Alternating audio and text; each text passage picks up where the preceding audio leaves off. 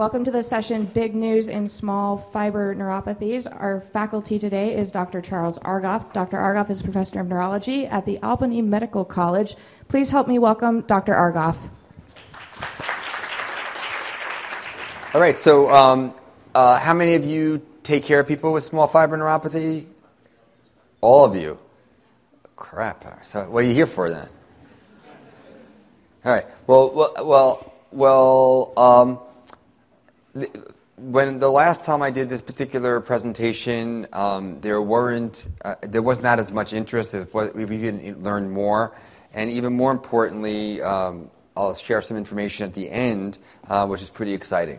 So these are my disclosures. I sincerely hope that you are not in any way of the opinion at the end of this. It's not my intent to think that in any way I'm biased, but I do work with industry in various ways and in developing protocols, things like that. So, okay, so my objectives today together with you are to present information that allows everyone here at the end to describe a definition of small fiber neuropathy. Second, to explain how to make a diagnosis. That will be, I think, relatively simple if you want to confirm it. Third, list the range of medical conditions that are associated with small fiber neuropathy, polyneuropathy. And the fun part will be, we'll also be discussing current and emerging treatments of small fiber neuropathy. And that's where some of the, finally kind of epiphany moments are going to occur because there's really great interest now in developing new treatments. So peripheral neuropathy in general affects many millions of people in the United States. Are there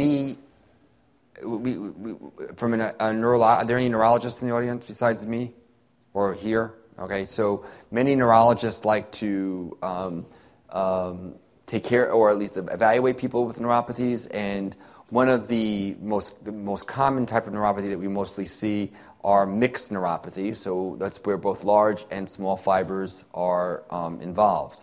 But increasingly recognized has been the idea that small fibers, which we'll get into in more detail, may be more specifically involved. And so I feel like I just talked about this earlier today in a variety of ways, and it's possible. But keep in mind that small nerve fibers, we're talking about diameter, and we're also talking about whether or not those fibers types are heavily or weakly myelinated. And the more myelinated a fiber is, the faster it conducts electricity.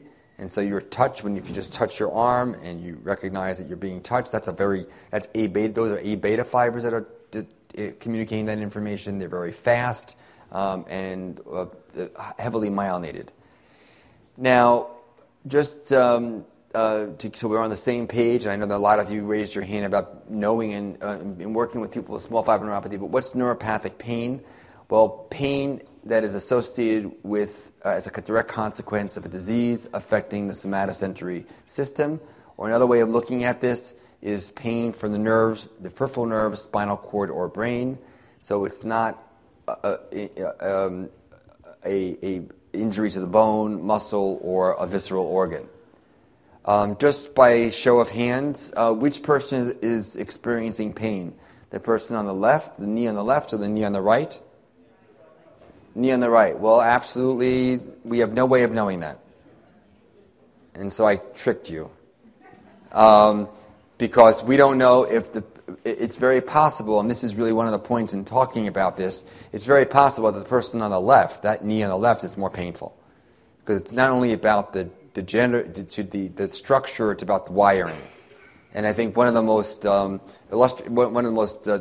interesting aspects of recognizing how common small fiber neuropathy is, and I'm going to show you some really, I think, very interesting new information, not because it's a study that I published, but because I think it is really interesting. But you'll be the judge of that. But it's almost like the data that we have, and this has nothing to do with small fiber neuropathy per se at this point, but you probably are aware that if you imaged this lumbosacral spine of anyone over 55, let's say who is 55 years old, with or without low back pain, the likelihood of seeing, even in asymptomatic people, significant degenerative disc findings would be very high. Our backs, spines wear out over time. And so just looking at the structure of a joint or body part doesn't tell you how a person's feeling. And so that was the purpose here, is to really outline that we may see someone who has a knee looking like the knee on the left, and that person may be in more pain than the person on the right, not because of wearing out of cartilage or other structural changes, but for other reasons. So it gets really interesting because many people, it's getting silly in my practice these days, because even just several years ago, if we now think small fiber neuropathy in almost anyone who comes to us with widespread pain. Years ago, we didn't think that way. There are many rheumatologic disorders that are associated with widespread pain. Diabetes can be associated with widespread pain, but it also is the most common known cause of small fiber neuropathy. People can present with MS, lots of different, even fibromyalgia, right? Fibromyalgia is defined in part by chronic widespread pain. But what we can add to this list at this point are a couple of other syndromes, including widespread pain associated with syndromes like Ehlers-Danlos syndrome. Okay, you see people with Ehlers-Danlos syndrome? Do they have pain lots of times? Have you ever assessed them for small fiber neuropathy? No. Well, so 2 or 3 years ago, I was putting together a paper to send in because it occurred to us that maybe this phenotype of small fiber neuropathy could explain the widespread pain associated with hypermobility syndrome or Ehlers-Danlos syndrome. And we must have had 5 patients who have consecutively biopsied who all had small fiber neuropathy changes. And boy, that helped. That really helped the people feel more comfortable that they, these are people who were told, I don't understand why you're having pain from other people, or you're just drug seeking. So at least we started to understand a little bit about why they may be experiencing pain. And I was about to submit it for publication, and then 2 Italian groups beat me to it, which is okay. So instead I did a blog on Medscape about this and summarized their findings as well. But it's rather common in people with EDS who have pain. And I think that people who have EDS, who I've seen, there are actually many professional people who have EDS who have commented that they've now included on the EDS website or the EDS Society website information about small fiber neuropathy to help people from a patient-centered, patient education point of view know that this can occur in them. Oops. Okay, so looking at this from another point of view, these are some of the more common neuropathic pain diagnoses, and the last one is small fiber neuropathy, and I think that's what we're going to focus on as we get moving forward. When people come to see us with different neuropathies, small fiber neuropathy patients generally talk to us about burning pain, electrical shock-like pain. They may have abnormalities of pinprick sensation. The most important take-home message here is that the way to diagnose small fiber neuropathy in this day and age is not only clinically, but to use diagnostic skin biopsy. So those of you who see people with small fiber neuropathy, are you doing skin biopsies? No? So are they coming to you from, how do you know they have small fiber neuropathy? Are they being diagnosed by somebody else and then referred to you? Oh, no, all right. So I happen to do both, so I do both. But the standard, the most precise way of now measuring or making the diagnosis of small fiber neuropathy is by sending a skin biopsy sample, which we'll get into more detail, to a specialized laboratory that can assess for intraepidermal neurofiber densities. And there are standards now, there are known controls. But the best labs that are available right now can assess your skin, the skin from almost any part of the body, upper extremity or lower extremity. In my experience, it doesn't matter where you biopsy it from because the findings may be in any extremity that you biopsy. And so I usually do lower extremity biopsies. But it takes about 5 to 7 business days for most laboratories to get the answer, and that's really the way to go. What would you do if someone you suspect them having a neuropathic pain disorder or small fiber neuropathy, and what would you expect the findings of the EMG and nerve conduction test to be? Right, because that's a large fiber test. And unfortunately, and hopefully it's less common in the real world, but not many years ago, people would be told there's nothing wrong with you because your EMGs are normal. And that's absolutely just not the way to interpret that test. So small fiber neuropathies result from damage to the peripheral nerves, which affecting the small myelinated A delta and unmyelinated C fibers. So that's important because when we talk in just a few seconds about the kinds of presentations that patients have, it's going to become hopefully more obvious and clear why there's a plethora of symptoms throughout the body, very different from person to person. These fibers include small somatic as well as autonomic fibers. How many of you know what POTS is? Paroxysmal, right? That's a small fiber regulatory type of issue. I cannot believe how many people have POTS who have severe pain. They're seen by their cardiologist, and then they're told, there's nothing we can do for you. And all those people who we biopsied have small fiber neuropathy. Okay? Just as an aside and an anecdote, and this is kind of crazy, I'll just go back for a second. So 8 years ago, I met a young woman who had intractable headache, had never been imaged before. She was in her mid-30s at the time, works, has a family. We found that she had a Chiari malformation. She didn't have a Chiari malformation that was substantial enough to really warrant surgery. She was insistent because her headaches were intractable and she had occasional vertigo that she should go ahead and that she needed to have surgery. She found a surgeon in our area who was willing to do a posterior facet decompressive procedure. The Chiari malformation occurs when it's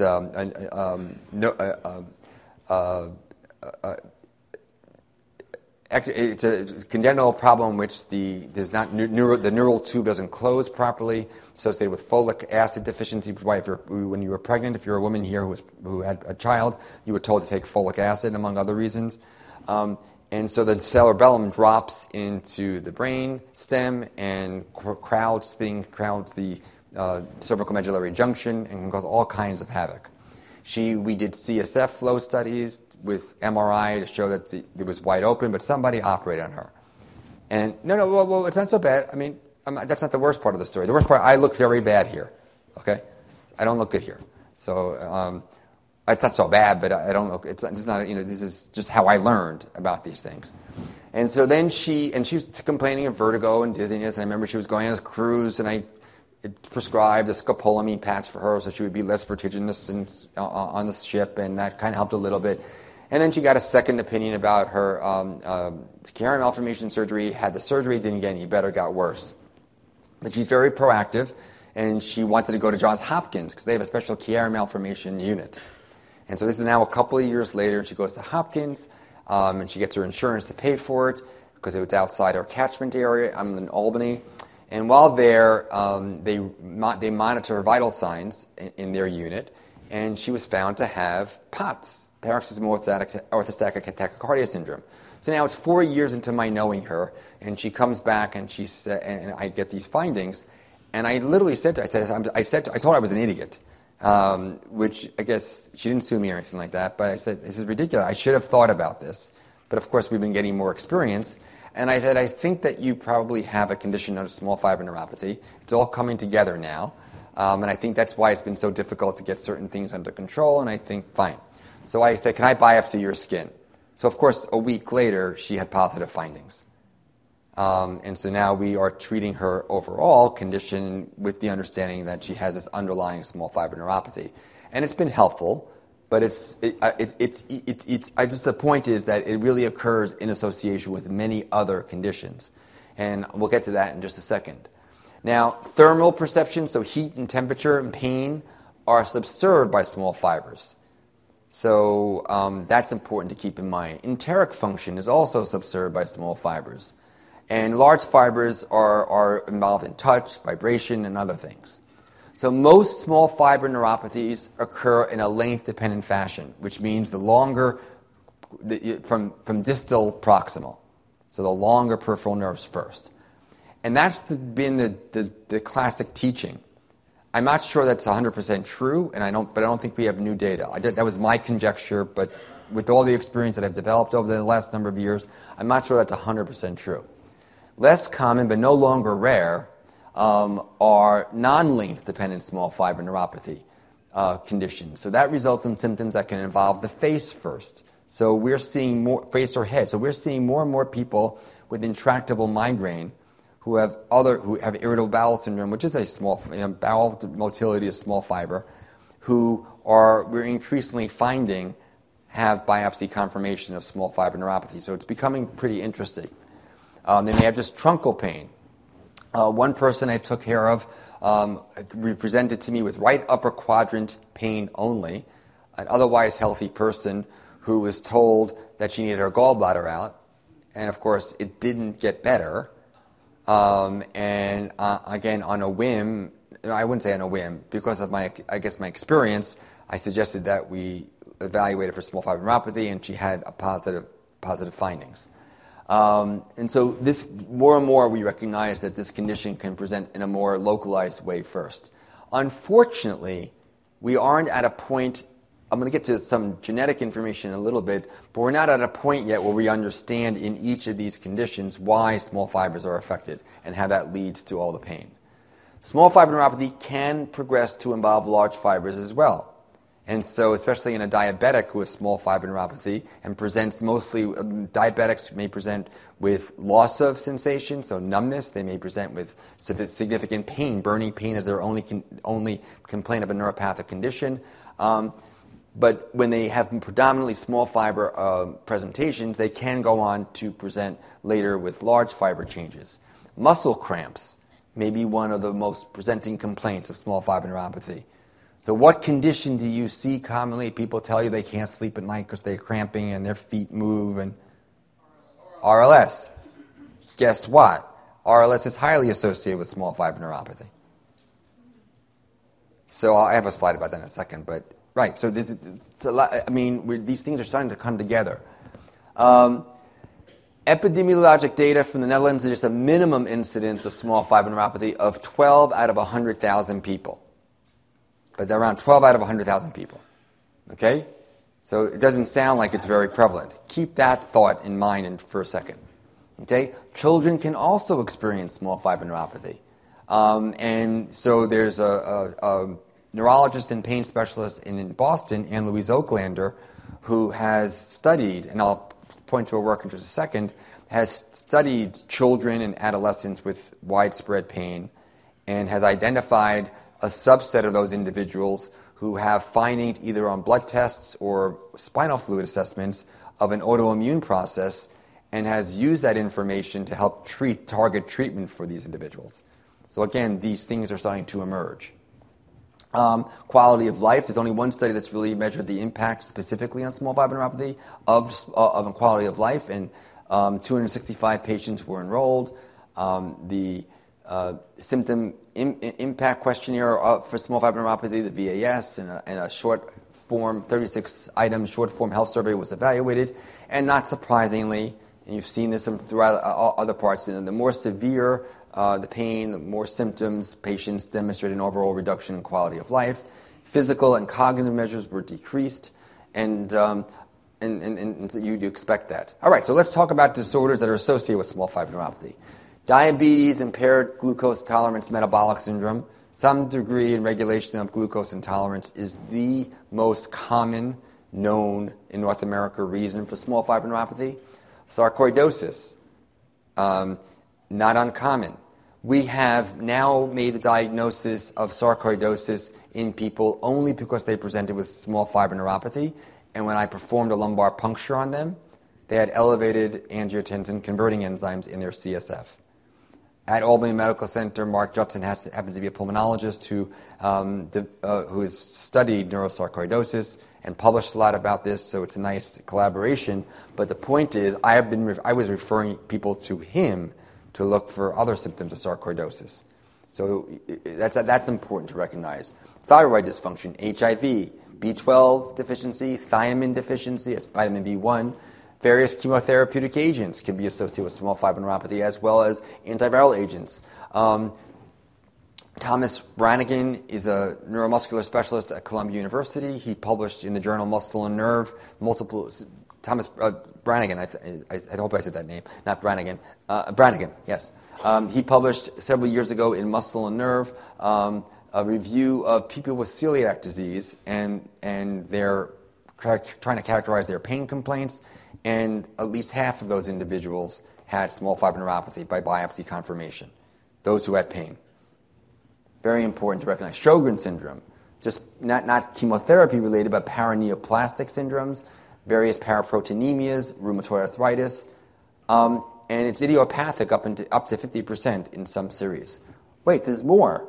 Guillain-Barré syndrome and CIDP are associated, restless leg syndrome, hepatitis C and B, lupus, amyloidosis, Fabry's disease, which is a metabolic condition associated with a specific lysosomal storage disease, Ehlers-Danlos syndrome, which I talked about earlier.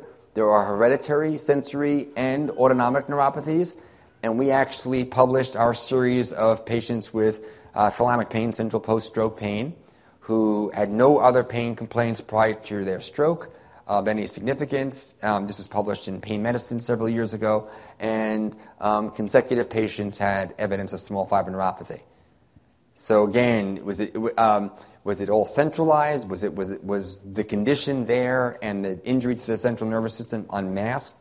Remember, everything that happens in the nervous system happens in a very finely tuned, regulated way. If you throw off one portion of it, does that result? I don't know. But that's what we found. Oh, wait, there's more. Alcohol use, vaccines, certain vaccines, the use of anti-TNF inhibitors, metronidazole, sorry for that typo, certain other medicines, statins. We're going to get to the sodium channelopathies in just a second. Parkinson's disease has been associated. And for those of you, I made this point 2 days ago in a different talk. Parkinson's disease always thought of as a motor condition, but the majority of people with Parkinson's disease have severe pain, lots of pain. And this has opened up Pompe disease is another metabolic disorder. Wilson disease is a disease associated with copper metabolism issues, so we measure copper levels and ceruloplasmin levels on everybody. ALS has been associated, X-linked adrenoleukodystrophy, Fragile X, chronic renal disease. So lots of conditions. And so when we make the diagnosis on biopsy of small fiber neuropathy, we take a lot of time to try to figure this out. We think better to be complete so we can treat the treatable. So this is really cool stuff because it's been now possible to test for this. If you remember at any point of your training or experiences, the way that the nervous system functions in terms of electrical transmission is through influx of sodium and efflux of potassium and sodium channel propagation of signal. And we have different subtypes of sodium channels in our nervous system. And it turns out that NAV 1.7 is a very important specific sodium channel for nerve transmission. And there is an inactivating mutation of the gene that codes for NAV 1.7. That's SCN9A. This is all work, by the way, that was mostly done at Yale Medical School by Stephen Waxman and his colleagues. He was chairman of neurology there and now does mostly basic research. But so the inactivating mutation turns into the condition that you may have seen or heard of known as congenital insensitivity to pain. And that's so people can't feel pain. But there are gain of function mutations in that same gene. and that gain of function mutation may result in small fiber neuropathy. How many of you ever seen erythromelalgia? Everybody we've ever biopsied has small fiber neuropathy, also associated with genetic mutations in sodium channels, and uniquely helped by sodium channel blockade, either orally, if you can get away with that. Carbamazepine has been helpful, or IV lidocaine, etc. So erythromelalgia is a special subset of a particular neuropathic pain condition associated with small fiber neuropathy. There are also various mutations in other genes, so in the TRPA1 or NAV1.8, which is the gene for that is SEN10A, and NAV1.9, and also that can also lead to small fiber neuropathy. And that may be helpful as new treatments are being developed. There are now not one, not two, but 3 large companies that have interest in developing treatments for small fiber neuropathy. 2 years ago, that didn't exist. So there's all this information, both clinical and basic, is leading to hopefully new treatments. So symptoms vary from person to person, and I can't emphasize that enough. On any given week, we biopsy 3 to 5 people. And we're getting referrals all the time, specifically for small fiber neuropathy. And they may vary very widely in severity. You may make the diagnosis, but the person may say, I don't have this problem all the time. And most of the time, people will have some vague change in sensation.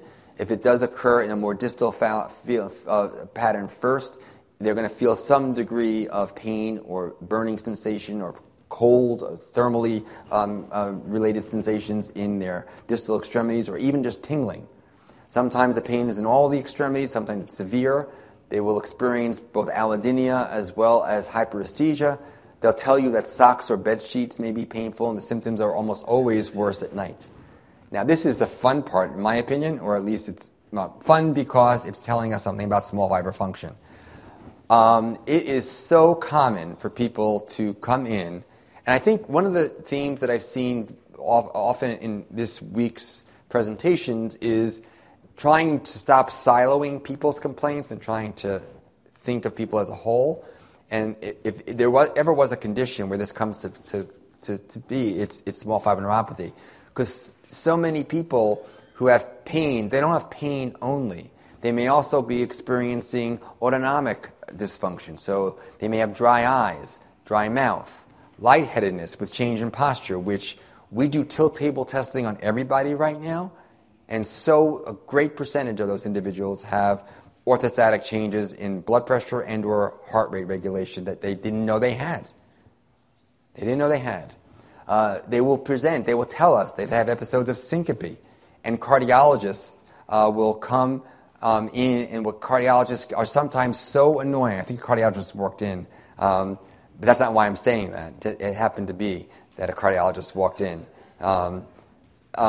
But we just had this experience at Albany Med where a young 17-year-old woman had widespread pain complaints, also had some lightheadedness and near syncope, had a positive tilt test, and the electrophysiologist who interpreted the tilt test said, "Oh, this can't be related to your pain."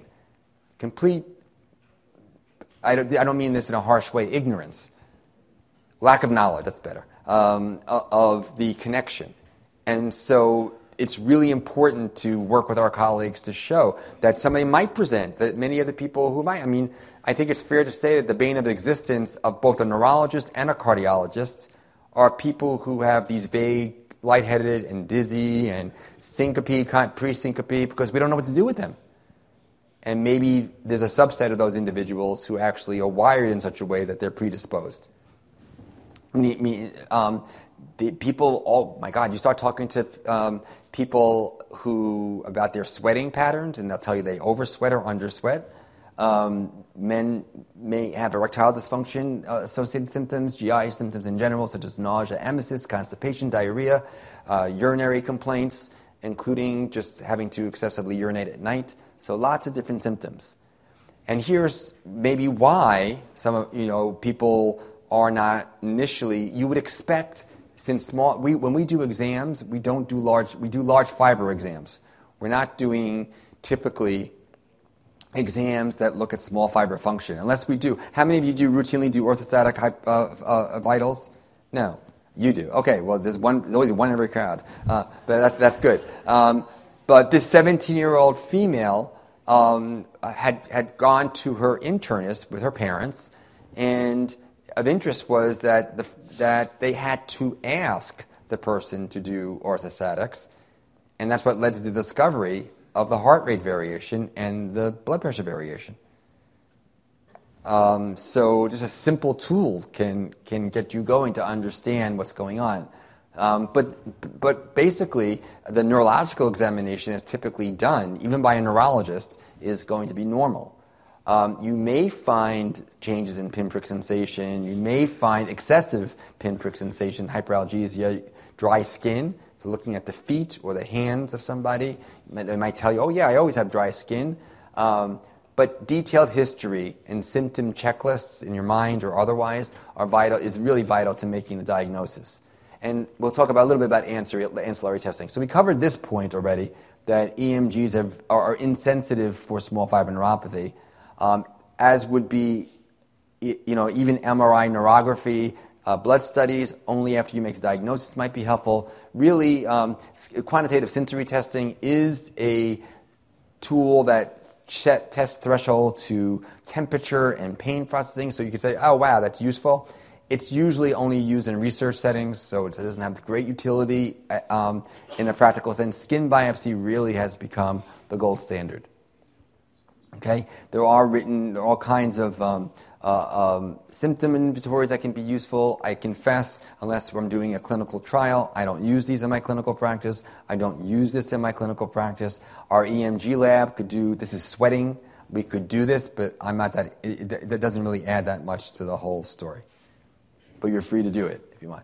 So skin biopsy has become widely accepted as the way to evaluate the structure of small nerve fibers. And to make the diagnosis. So, depending upon the lab that you send it to, you'll be asked to provide 2 or 3 3-millimeter skin punch biopsies. The procedure takes 15-20 minutes, a half an hour if you're new to it in your practice. It's not particularly expensive to do the procedure. The way that it's done, you can take it from anywhere in the body. I personally almost exclusively use the lower extremity because it's easier and least painful there. And we will either take 1 or 2 samples from the thigh and 1 from the calf. You can do the foot, but it's much more painful there. It's a standard cleaning the skin with the betadine preparation or non-betadine if the person's allergic to iodine, numbing the skin with light and a local anesthetic, waiting an adequate period of time. We use a lidocaine epinephrine preparation, so it's more concentrated. If somebody's sensitive to epinephrine, we won't use epinephrine. We take 2 or 3 samples, depending upon the lab's requirements or request, and then we cover it with a simple gauze bandage and tape. We ask the patient to keep the the wound clean and dry for 24 hours before showering. But then we give them Band-Aids to use, and it heals in a week or 2. Okay, of course, the risk is of bleeding, bruising, scar formation, which is uncommon, and infection. But this is typical of that kind of procedure, and it can be done very safely. And so we see results which are expressed as the number of intraepidermal fibers per millimeter, and the sensitivity increases, and the sensitivity and the specificity are pretty high for this technique. So not a lot of false negatives, not a lot of false positives. Okay. The intraepidermal nerve fibers themselves are unmyelinated sensory endings that arise from the subpapillary portion of the dermis. They actually widely express a lot of different receptors, including TRPV1 receptors, so that they are really, this TRPV1 receptor, what commonly found chemical turns this on? What? Exactly. So that's their heat and temperature receptor. That's why you eat chili pepper, that's what's being turned on. So actually when you use capsaicin, it's not blocking anything, it's turning it on. So they widely express TRPV1 receptors, so they are really distal nociceptors. There's a specific staining technique using PGP 9.5, which is how the number of neurofibers are counted using those antibodies.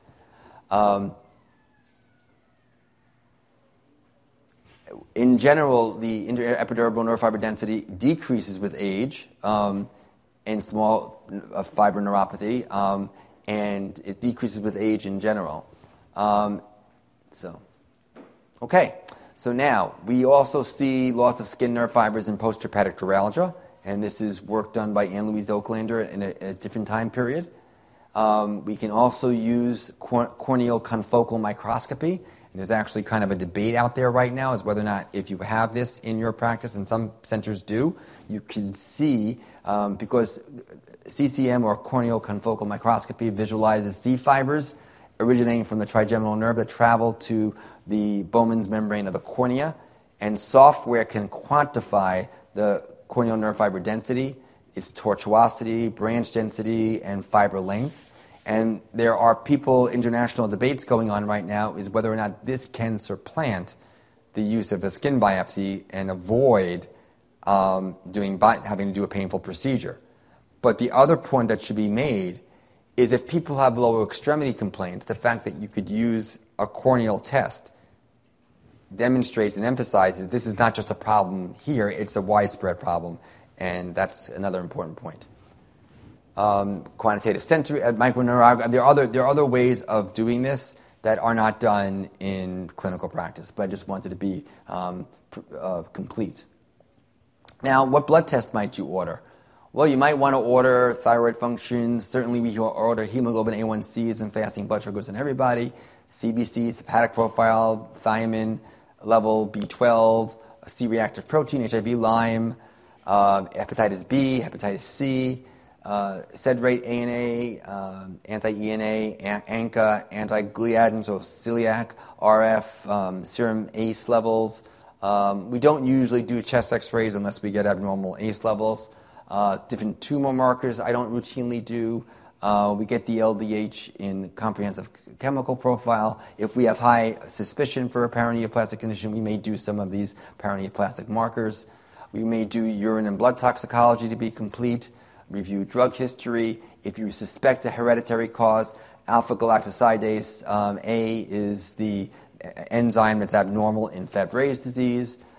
We may do genetic testing. There are commercial laboratories now available to do genetic testing for SCN9A or SCN10A genetic abnormalities. And we do routinely do lumbar punctures on people because, as I'm going to build up to right now, when it comes to treatment, there are non-specific ways of taking care of neuropathic pain, which include many medical approaches and intravenous infusions. But there is emerging a sense that if you identify a immune-mediated mechanism, then using immune-targeted therapies may be helpful. And so we have found that not an insignificant number of people may have elevated proteins in their spinal fluid, elevated myelin-basic protein, sometimes elevated IgG indexes. I mentioned earlier that we've picked up on some people who have elevated angiotensin-converting enzyme levels in their spinal fluid, leading to diagnosis of sarcoidosis, getting in that back door instead of through pulmonary. So we can do this in our institution under X-ray guidance with sedation by an interventional radiologist. I can do it if the patient prefers to be up. And we use a special needle called a Gertie needle, Gertie needle, which is a blunt needle because it's the shearing force of the dura that causes the risk of post-LP headaches. So the typical spinal needle actually is very sharp and has a greater likelihood of causing post-LP symptoms. The Gertie needle has an introducer into the skin, but once you get past a certain ligament, the blunt needle and the end of the shaft, the hole, the fluid collection is in the shaft and not in the end. And so you're bluntly going in through the dura, and that has an unbelievably lower likelihood of post-LP headaches. So if you ever do LPs in your practice or otherwise, we try to use a Gurney needle if you can, because once we started using those, we almost never have post-LP headaches. So this is important to recognize because we have started to really, there's even more information about these sodium channel genetic issues. So again, just to remind us, sodium channel 1.7 and NAV 1.8 gain of function mutations are noted in inherited erythromelalgia, which everyone I've ever biopsied has small fiber neuropathy changes. NAV 1.7 has been found to be abnormal. There's been a genetic mutation in what's a condition known as paroxysmal extreme pain disorder. Now, this is how it's described. And I've never seen somebody who presented with this condition, but I'm wondering if this is really just another variant of small fiber neuropathy where they have paroxysms of rectal, ocular, submandibular pain with flushing and possible autonomic dysfunction. And multiple gain-of-function mutations have been identified for that. So I don't know of any skin biopsy studies in that group. And so that's important. All right, so now we're going to kind of switch to actually talking about treatment. I mean, no disrespect to anyone who takes care of people. I take care of people with mental illness. This is not to be talking about suicide in any way. The purpose of this slide is to show that we have had discouraging data with the use of antidepressants for the management of small fiber neuropathy pain, as well as other treatments. So this is hopefully not going to be one in... here's a rat that's been involved in an antidepressant trial, and the investigators come back and find out that it's hanged itself. So it's not quite as bad as that, but it's not as if we have a slam dunk yet, but we're getting better. Here's another way of expressing the reality of taking care of somebody with painful small fiber neuropathy. This is a positive study.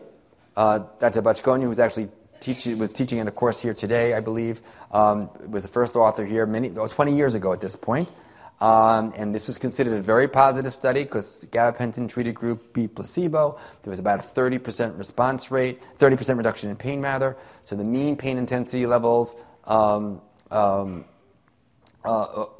take-home message from all this, though, is that at the end of the study, even though there was a statistically significant difference in placebo versus gabapentin in favor of gabapentin, most of the patients still had enough pain in the gabapentin group to re-enter the study at the end, because you had to have a minimum amount of pain.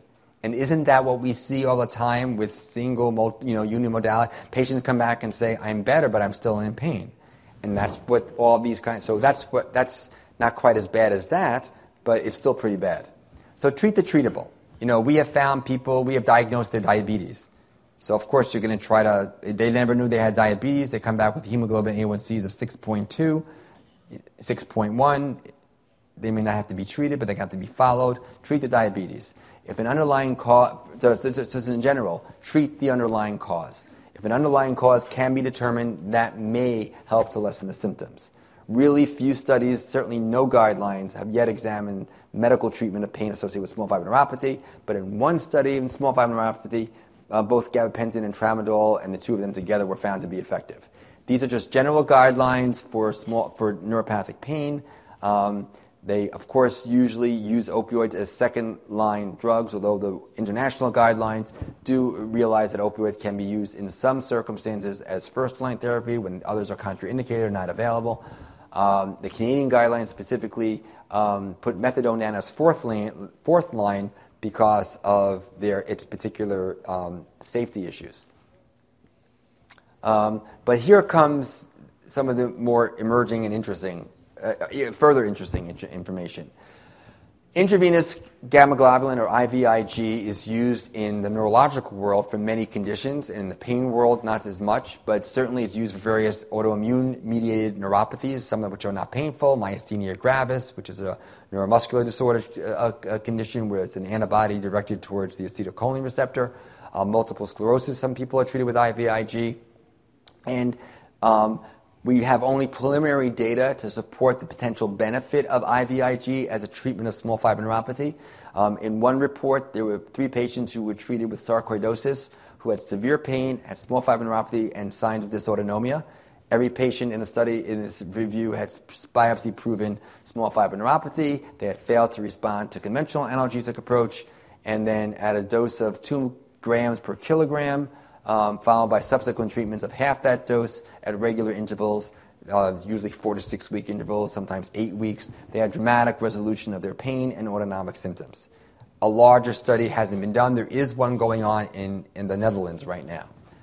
In the second study, there was a case report of use of this in Sjogren's syndrome, same dose, 2 grams per kilogram. Anne-Louise Oaklander, I mentioned this earlier, she has looked at treating juvenile onset unexplained widespread pain associated with small fiber neuropathy, treated with IVIG in 15 patients, at least 3 times at a dose of 2 grams per kilogram per month, and almost just shy of 2/3, 62%, demonstrated significant improvement. In another study, 46 patients with small fiber neuropathy associated with dysautonomia were treated with 1 or more IVIG treatments. For patients with pain intensity starting at 3 or greater and with significant dysautonomia, the treatment was helpful. This is a more recent publication from Dr. Oaklander's group in which they looked at 55 patients of various ages who had apparently autoimmune small fiber neuropathy. They defined this as having some marker that demonstrated a possible or apparently autoimmune condition. They treated people for an average of 28 plus or minus. It was a large standard deviation, so it was a widespread range of IVI treatment duration.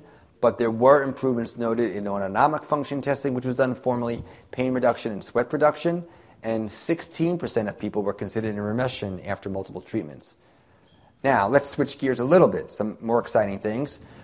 How many of you see fibromyalgia patients? How many of those patients are always biopsied for small fiber neuropathy? They all should be. There's overwhelming evidence that up to 50% of people in multiple, I would say they should be, that you should consider it. There's overwhelming evidence that approximately 50% of patients who've been diagnosed with fibromyalgia in different international studies, when they have been biopsied, they have findings consistent with small fiber neuropathy. I don't know what that means. If you remember, some of you have been to PAINWeek before. A couple of years ago, we had a little bit of a debate between myself and Dan Claw, who is a genius and wonderful person, has done amazing things with fibromyalgia research, but he's very much a believer, based upon lots of his review of evidence in his own studies, that all fibromyalgia is centralized. And I have just asked, I just wrote an editorial about this that's going to be published soon. I have just asked people to respect the fact that we have about 50% of people have small fiber neuropathy changes. And we don't know what that means yet. So certainly everything always has to be centralized because it's your brain that experiences everything. But it doesn't mean that's where the problem occurred. And in fact, we showed in a study that was published 3-4 years ago, and our work was on the front cover of the journal Pain Medicine, that when you biopsy the skin, this area of the skin, it's called glabrous skin. It's rich in lots of small fibers and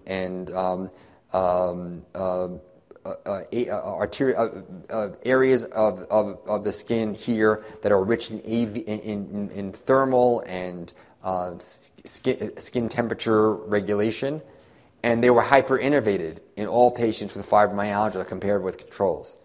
So what if there's a subset of people who have American College of Rheumatology criteria met fibromyalgia type symptoms, but that subset is experiencing that because they have an abnormal, their peripheral nervous system is just telling them it's an abnormal thermostat.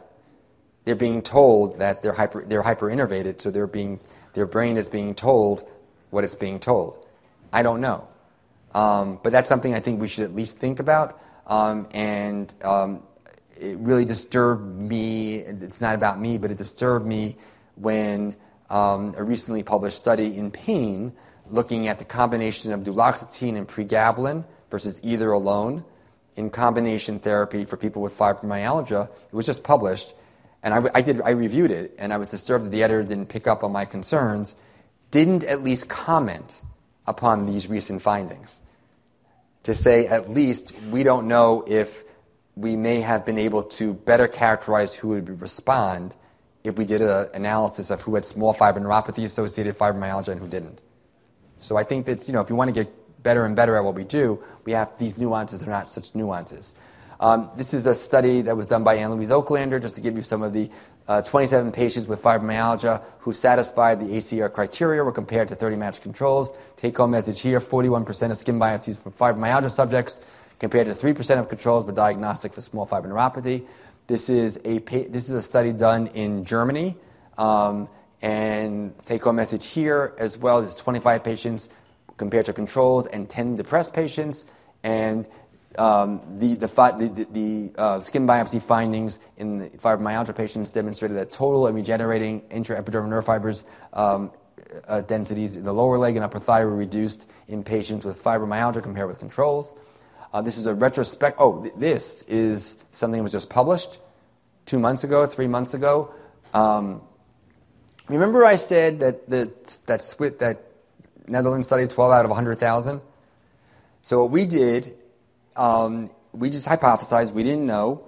We wondered, how many of you take care of people with pelvic pain, right? There's been a bunch of pelvic pain talks here.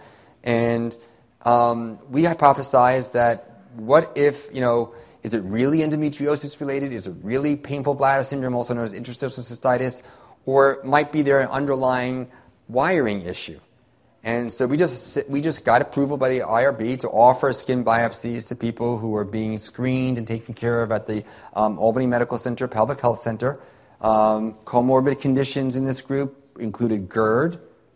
That's a motility. That's a small fiber issue. Migraine, irritable bowel syndrome, fibromyalgia, endometriosis, of course, interstitial cystitis, lots of conditions. And 64% of our cohort had biopsy findings consistent with small fiber neuropathy. Somebody smiled. That's pretty cool, right? I mean, I didn't make this up. And so of course now we're collecting prospective data, but that's really pretty. These are people who are miserable, and maybe their diagnosis needs to be. Maybe we need to be broader about how we look at these things. This is a book. Todd Levine and David Saperstein are neurologists who work very much in the small. They were the ones who did the open label. They did an open label study of patients with fibromyalgia and small fiber neuropathy. That's my name. Chris Gibbons is a researcher and clinician neurologist at Harvard. The rest are from either the University of Minnesota or University of Kansas. And we published this book several years ago called Small Nerves, Big Problems, as the only patient handbook for small fiber neuropathy. So this is available. We don't make any money on it. It's available online. And so this is just a resource that may be helpful. You like this cover? My daughter did it. She's 17. She's an artist, though. Anyway, that was not TME a credit for whatever. So anyway, so thanks for listening. I'll be happy to answer any questions. This is not an uncommon problem. We're still learning about it, but I wouldn't ignore it, and we have a lot of treatments to look forward to. Thanks so much.